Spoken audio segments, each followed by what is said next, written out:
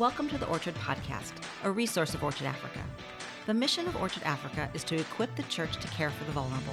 For 3 decades, a passionate community of churches, leaders, and donors have worked together to feed, educate, care for, and empower under-resourced communities in Southern Africa. To date, Orchard Africa and its partners have served over 10 million meals to families in need, cared for over 75,000 orphan children, and enrolled 8,000 children in high-quality early learning programs. All of this takes place through local African leaders to help communities move from survival to stability to sustainability. Well, hey everybody, welcome to the Orchard Podcast, where we help you make a positive and sustainable difference in some of the greatest places of need in the world. My name is Brian Lemieux, and I'm the executive pastor of Orchard Africa, and I'm sitting here at the table with Mike and Michelle Tessendorf, the co-founders of Orchard Africa. And if you haven't had a chance to meet Mike and Michelle yet, Michelle is the CEO of Orchard Africa and provides day-to-day directional leadership over the whole scope of our ministry. And Mike serves as our senior pastor and provides mentorship and leadership and direction for the Orchard Network, which are the pastors that we serve in South Africa. And so thank you for tuning in again. If you're a returning listener to the podcast, if this is your first time, welcome. Grateful to have you be a part of the conversation today. Mike and Michelle, you guys are, you kind of have your hands full this week. Just before we sat down here at the kitchen table, Michelle, you kind of quickly came through the door because you're grandma and grandpa and have lots of kids kind of around your home today. Yeah. Hi, everyone. Yeah, we do. This week, my son and daughter-in-law are away, and so we taking charge of these little kiddos. And, well, I got up super early this morning. I really did. And I thought I'd have a lot of time to get these 3 kids ready for school, and I thought we'd get to school nice and early. Well, we got to school as the bell rang. So something went wrong somewhere along the line. It's a lot harder. I've forgotten what it's like to get little kids ready for school. Yeah, the dynamics of having children and being a part of their lives is just so different from what we used to. I took my eldest grandson off to tennis coaching yesterday, and as we walked up to the court, he was the first one there, and the coach said, "Hey, Graham, you brought your OP to come and see how well I coach." I said to the coach, "No, he brought me along because I'm the driver." That's so true. Yeah. Yeah, that's what it feels like this whole week. I was just being a taxi driver and providing food, and that's it. trying to give my grandkids back alive to their parents when they get back. So we have this little slice of time in between pickups and lunches and all of that to have a conversation about missions and ministry, and we're excited for this conversation today because we're going to talk about a topic that's so important in understanding God's heart missionally, and the way that we do missions. Really makes a difference in the outcomes, and sometimes there's a wrong way to do the right thing. Yeah, that's a good way of putting it. Yes.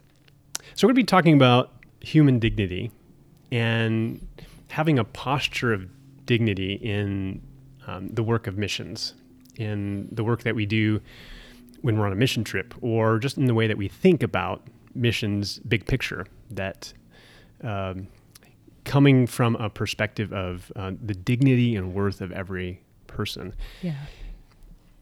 I want to start out by giving a definition of dignity. And it goes like this. Dignity is the state or quality of being worthy of respect and honor. It's the state or quality of being worthy of respect and honor. And I think one of the first things that comes to my mind when I think of dignity is I think of a dignitary. You know, somebody who has a high position, and when they walk in the room, instantly they're taken care of. Their needs are noticed. They're given the best seat at the table. And so someone who is dignified, or someone who has that status of dignity, gets a different kind of, is perceived in a different way. And from a mission standpoint, theologically, we look at how God looks at humanity, and he sees dignity and worth in all people, and in every human, in that same level of the dignitary that walks in the room. And so that definition started me to think about, what does God think when it comes to dignity and worth? And I know, Mike, you found a definition as well. Yeah, when we're involved in ministry, mission, any kind of activity that's directed at serving people, helping people in some way, which I believe all of us are. This definition speaks a little bit more to us, where it says dignity is the right of a person to be valued and respected for their own sake. And I think that's something important to bear in mind whenever we are serving people or thinking about serving people, that they have a right, no matter what their state, no matter what their need, no matter what their circumstances, they still have a right to be valued and respected for their own sake. And then it goes on to say, and to be treated ethically. And I think sometimes our good intentions kind of overshadow that realization that these are still humans who have worth and still have a right to be treated ethically, even though their circumstances may be so bad and just distressful. Yeah, I like that. I like both those definitions. They really have some depth to them. And a word that sticks out to me is respect. When we respect people, we're offering them dignity. When we respect ourselves, we're offering ourselves dignity. And I think when we embrace respect of others as part of our day-to-day Christian walk, part of who we are as Christ followers, that sense of dignity will be there in the way we treat others and the way we treat ourselves because of that word respect. And I think that that's an important word out of both of those. Certainly worthy is there, worthy of that respect and worthy of that honor. And when we think about those words, respect, worth, dignity, it really goes to the core of our Christian faith, that worth and dignity and human dignity starts in the first book of the scriptures, in the book of Genesis, where it says that Genesis 1:27, so God created humankind in his image. In the image of God he created them. Male and female he created them. And I think dignity and worth begins with this reality that we're all made in the image of God, and God, by the sheer fact that he is God, he has the greatest dignity. He's the greatest dignitary. Dignitary, right. Yeah. And we are made in his image. And so regardless of someone's economic status, their successfulness, whether they made good choices or bad choices in their life, no matter where they live or what they have or they don't have, their dignity has nothing to do with those things. It has only to do with the fact that God made them in his image. And so by that reality, they're people of worth. Right. Yeah, we all are people. They're the image bearers of the living God. And that alone is respectful and is due respect and honor. I came across a quote of Nelson Mandela, who I believe everybody knows, one of the great legends of South African history. And he made this statement and said, any person who tries to take away my dignity will lose. And the thought struck me in that statement is people that we serve in ministry and in mission are often those that are without in so many ways. But the one thing that they all still have, because they are created in the image of God and because they are human beings, is their dignity. And I think sometimes we inadvertently think that people who have little have also little dignity. But the definition that I read earlier said they've got a right to be treated ethically. Mm-hmm. And that means that we respect their dignity, we respect their privacy, we respect their choices. And even though we might have good solutions to their problems, when we start imposing our will, or we start implementing our ideas on what we think should be the solution to their problem without respecting their choices and their privacy, then we are actually minimizing their dignity. Yes. And if Nelson Mandela is right, we end up losing. We might think we did a good thing, but actually that person is pushing back and saying, hey, you're trying to take away my dignity, stop. Yeah, I think any time we impose our will on others, even if it's done in a compassionate way and it's done for all the good reasons you started off, Brian, saying that even if we do, what were your words, that we do the right thing in the wrong way, it is this aspect of not respecting the other person's choices and desires. But then a question that is popping around in my head as we talk is, what happens if a person is acting in an undignified way? We talk about everybody having dignity, and they do, but all of us at some point in our life behave in a way that is undignified. What then? What has the scripture got to say then? And how do we behave towards somebody who is being undignified? Well, could I throw in a thought there? Thinking about some of Jesus' interactions with people who might not have been behaving like they should. They brought him a woman who was caught in adultery. Clearly, that was not the right kind of behavior. And yet the way Jesus responded to her was, as I read into the scripture and just think about the situation, he never, ever violated and minimized her self-worth as a person. He never judged her dignity, even though her actions were wrong. And if I think about the way Jesus treated her with compassion and with mercy and with justice, maybe that should guide the way we behave when somebody is not behaving in a dignified way. I don't think actions and self-worth are necessarily the same thing. Actions may be wrong, but self-worth of a person is still rooted in the fact that God created that person. And therefore we treat them honorably and respectfully and without judgment and criticism. Yeah.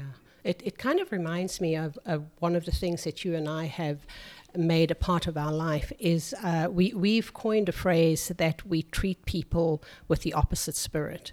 So if somebody is angry toward us or nasty or whatever it is that we perceive is hurting us. Instead of responding in the same way, you and I have often said to each other, let's just respond in the opposite spirit. It kind of reminds me of that scripture that says that a soft answer turns away anger. And when you treat somebody who's being undignified and you treat them with dignity, with the opposite spirit, it has this calming effect. It has this way of reminding the person of their own dignity. I know that if I'm angry and I'm behaving in an undignified way, and Mike, you talk to me in a soft tone, it reminds me of my worth and dignity, and therefore I change. So that idea of respecting people enough to bring out the good in them. Well, let's talk about what dignity isn't. What does it mean to not treat people with dignity? And sometimes when in the context of missions, in the context of ministry and helping people, we can do that in ways we aren't aware of. And yet the effect is still there, that we've helped in a way that was not respecting their, as you said, Mike, their rights, their own self choices. And so, what is it that takes away dignity in the way that we serve? I would say one of the things is when we objectify people. And again, ministry is about serving. Mission is about serving. And so they are always recipients or beneficiaries or those that we are there to help. But when we start seeing those people who we set out to serve as an instrument to achieve an end for ourselves, in other words, we're going to report back on how great we did. We're going to show how many people we ministered to, how many people said yes to Jesus. All of those things that we like to take photos of and put in our missions reports and feedback to the congregation, all that kind of thing. When people that we serve become an object to achieve a means for us, that's objectification. And when we objectify people, that is, again, minimizing and taking away their dignity. And so people shouldn't be goals for our benefit. People should be recipients of service and love for their benefit. Yeah, and that's a hard one. You're right when you say that they shouldn't be part of our goals. We all set out at the beginning of the year, at the end of the year. We've just, as an organization, come back from a staff retreat and figuring out what do we want to achieve next year. There's that tension that must be managed between making sure that as an organization we're actually achieving what we set out to achieve, but at the same time keeping in mind what you said, Mike, that we don't objectify people and somehow blunderingly forget about the people we're serving in order to reach our goals. And I think we've seen that during the whole COVID thing, where we set out goals, but they had to change because of the way we love people and the way we serve people. We couldn't just keep doing what we were going to do regardless of anything. We had to step back and say, how do we serve people where they're at now, not what we set out to do at the beginning of the year. Things have changed, and the way we love them, the way we serve them has to look different. Yeah, and it should be for their ultimate well-being, not for our acclaim. Yeah, or for pictures of our annual report. Right. That's objectifying them. Yes. And speaking of pictures, I think for me this is one of those areas that's really important to me. We all know that a picture paints 1,000 words. And when we have a compassionate donor or a compassionate congregation who gives into missions, we want to be able to feed back the results of their compassion and the results of their generosity. And one of the easiest ways to do that is to take photographs. And so we have hungry children, and so we take photographs of us feeding these hungry children. They're eating. There's these beautiful pictures. And it's not that there's no dignity in taking a picture of a child that is happily eating what we've provided. It's the way we take the photos. It's the story we tell in the pictures that we take. And as an organization, we have made it very clear that we will never use pictures where we've intruded on somebody else's private moment. So if a child, for example, is crying and somebody happens to take a photo of that, that's a private moment of that child. And just because we happen to get a picture of it doesn't mean that we can use it. And sometimes a crying child will really pull at the heartstrings of a donor. But for Orchard Africa, those are not the donors that we want. We want donors who are giving thoughtfully and respectfully, not just an emotional pull because of a photograph we took. And so the photographs that we use are the ones of children who are happily engaged in our projects. If you look at our website or any of our annual reports, it's photographs that tell about the dignity of people and not those sad moments, those private moments, those mournful moments, which can tell a very engaging story, but that's not the story that we choose to tell. We choose to tell the story of human dignity.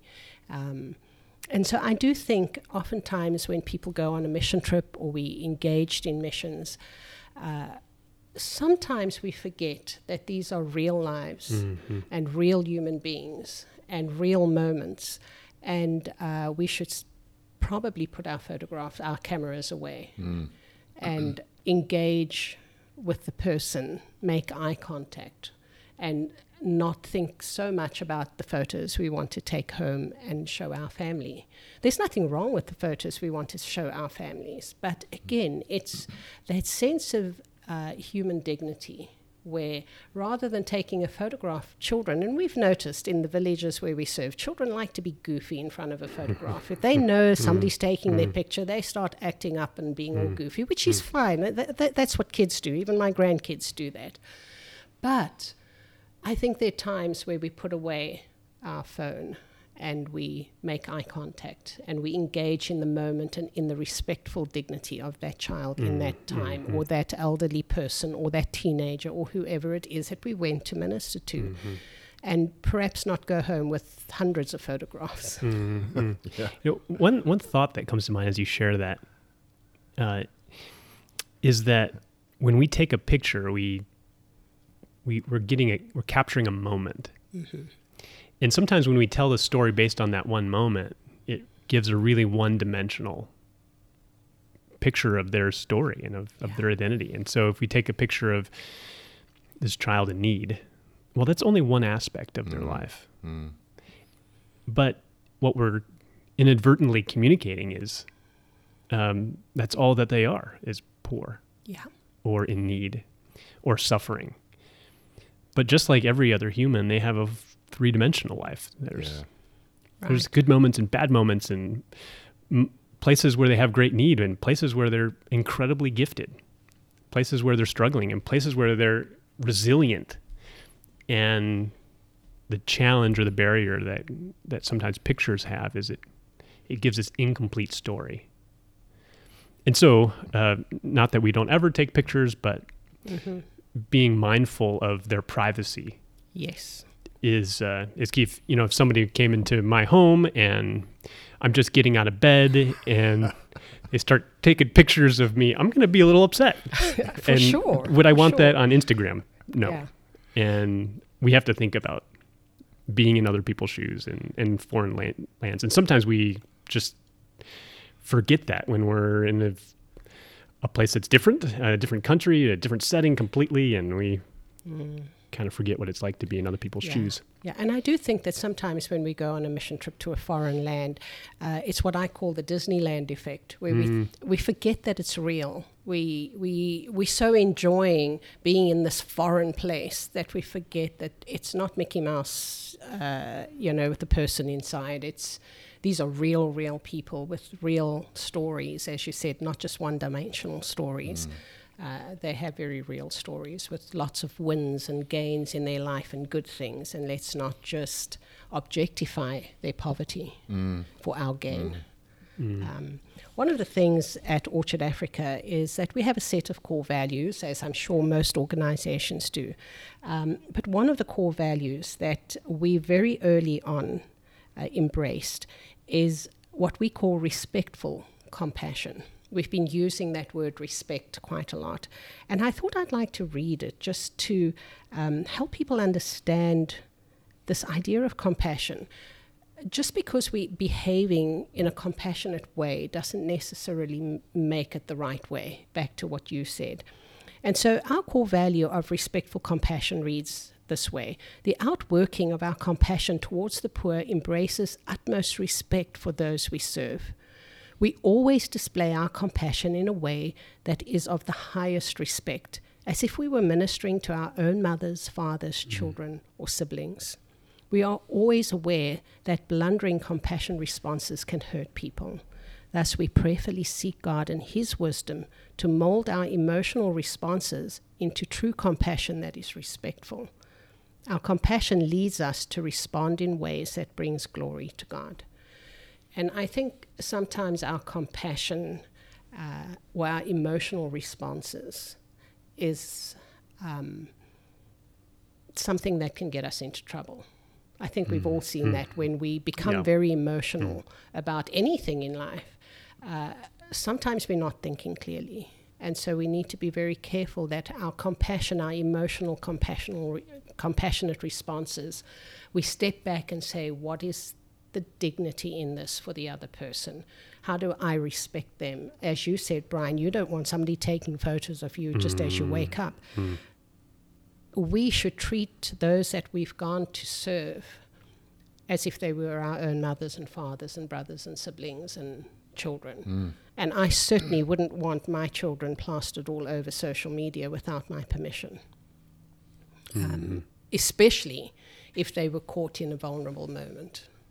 And so I do think that we need to be very careful of how we respond, and that respect is such a big part of missions. And, you know, it's not just about photographs. We've been speaking about invading people's privacy or minimizing dignity by the photos that we take. But sometimes even in our compassionate actions, the emotional response that you mentioned, we respond based on what our emotions are telling us to do. I remember many, many years ago, in the middle of the AIDS pandemic, we took a few mission team members to the home of a lady who was literally on her deathbed. I mean, she was so ill with AIDS. She couldn't get up. She was bedridden. She was skinny. She had sores breaking out all over her. And the mission team members that went in to pray for her and minister to her suddenly felt like, we've got to do something to help this lady. And so they sat her up and they gave her some medication to help, pain medication. And the result of that was that she threw up. And their act of compassion actually turned out to be something that could have been really, really dangerous, because we all knew at the time that exposure to body fluids is where the HIV virus is contracted. And so here was a well-meaning, loving group of people that just emotionally broke down when they saw the need of this lady and did something that they thought was the right thing to do, but they forgot about that person's choices, that person's privacy, and what was good for them, and did instead what was good for their emotions at the time. Emotional need. And so it's so easy to get caught up in disrespectful responses when we don't step back for a moment and just think, how is compassionate going to be respectful instead of just emotional? And one just quick phrase I think that's helpful to a team is just ask permission before you do anything. Yes. Even in that moment of prayer, sometimes someone is sick and someone just goes and lays on hands. Well, ask permission first. Is it okay if I place my hand on your shoulder and pray for you? And to really trust the partner and your host in those settings, to be able to say, we'd like to do this. Is this the right step to take? And in that moment, to be able to say, well, actually, no. Is, she's actually being taken care of by a care worker. And to respect that person's role and education and training. Yeah, I think that's good. This idea of respect, we keep referring to it. And the scripture in Psalms 138 verse 6 says, though the Lord is on high, yet he respects the lowly. Well, there's nobody higher than God. And if God himself respects the lowly, then surely those of us who claim to be the followers of Christ should be respectful of the lowly as well. Those that we deem to be lowly because they're poor or whatever it is. And I think this is where we, as an organization and as mission leaders and church leaders, part of our responsibility in that leadership role is to train and equip those who are giving to understand that the long-term outcome is development of people, to get them from the point where they are in need of relief to the point where they no longer need relief. And that process is development. It's so easy to give feedback to a donor or to a congregation who's given. It's easy to give back relief. Photographs and statistics, there were 100 hungry children, we bought X amount pounds of food and we fed these children and we took photographs, and that's easy. The difficult part is to, in photographs, tell the story of development, because it takes time and you can't really capture development. How do you do that? How do you capture that process of taking a person from where they need relief to the point where they have agency and can take care of themselves? And if we can help our donors and our congregation members to almost wean people off the need for these photographs and stories of relief, and help our congregation see that we're in this for the long term. Humans don't change overnight, and we all have areas in our life where we need to develop, and we expect other people to give us time to develop. And in the same way, we should be respectful of those who need to go from one point to another point, and the process of getting there should be respectful. Alternatively, we're going to end up with donors who forever give to relief, and we'll never get beyond that. Helping people to have agency and discover the rights and opportunities and gifts that they have. It's like a mirror that's pointing to the way that God has made them of people of worth, and so critical in respecting people and helping them to see that we're not bringing them dignity. They've already had it. And some people have said, well, I just want to go and bring dignity to X people. Yeah. Well, no, that based on the sheer fact that they're made by God, they already have that dignity, but sometimes they need to be shown that. Yes. And the capacity that they have and the steps that they can take. And for us to come in with a posture of learning and a posture of, in the midst of their development, sometimes we need to be in the background. Sometimes on a mission trip, there's this part of you that wants to be the one who brings a solution, but instead to be the one that is content to be in the background, supporting, assisting as they develop and as they take their steps. Yeah, that's very good. Kind of reminds me of something that the Jewish rabbi Abraham Heschel said. He said, labor without dignity is the cause of misery. And when we go on a mission trip and we labor without dignity, it causes misery in our life and in the life of those that we serve. So I like that. Just to get back to what you were saying earlier about development as opposed to relief. We've spoken about this in one of the previous podcasts of 3 different processes of ministering to those who are disadvantaged. And we can do things to people, we can do things for people, or we can do things with people. The 2 and 4 aspects generally involves relief. And that's where we get the good photos of what we're doing to or what we're doing for people.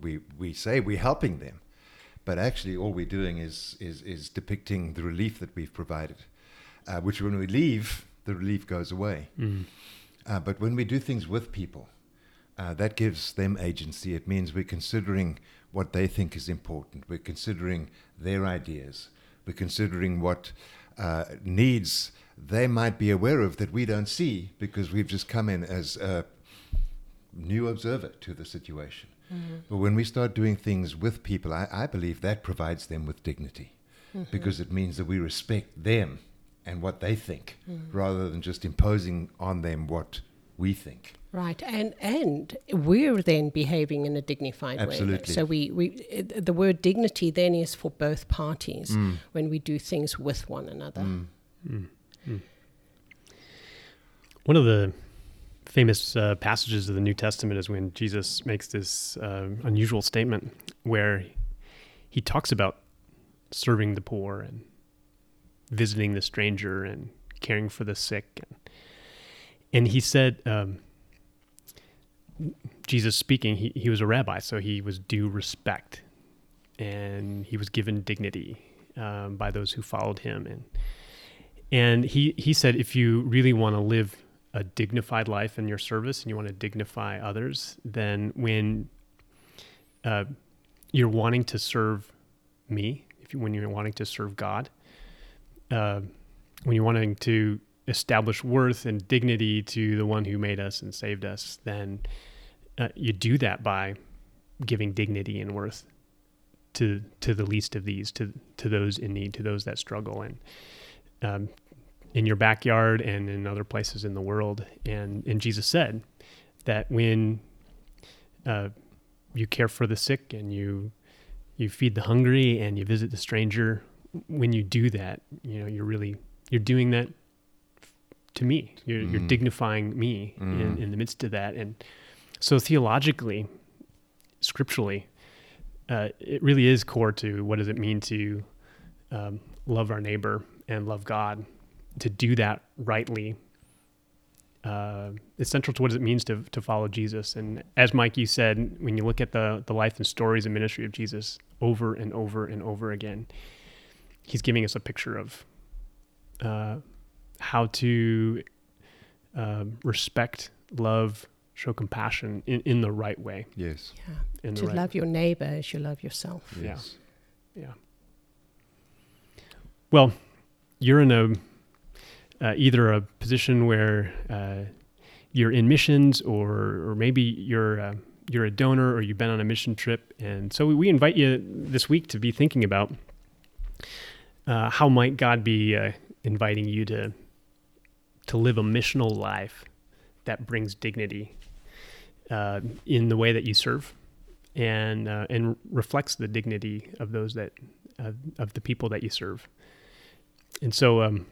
Thank you for listening in, and thank you for being a part of this journey with us as we explore life and ministry and mission together. And we want to thank those who give and serve with Orchard, and it makes an impact as you give, and appreciate those in our Orchard community who make a commitment to equipping the church to care for the vulnerable. Yeah. So thank you for being a part of this conversation, and we look forward to future conversations ahead. Yeah, thank you. Bye-bye. Thanks, everybody. Bye-bye. Bye.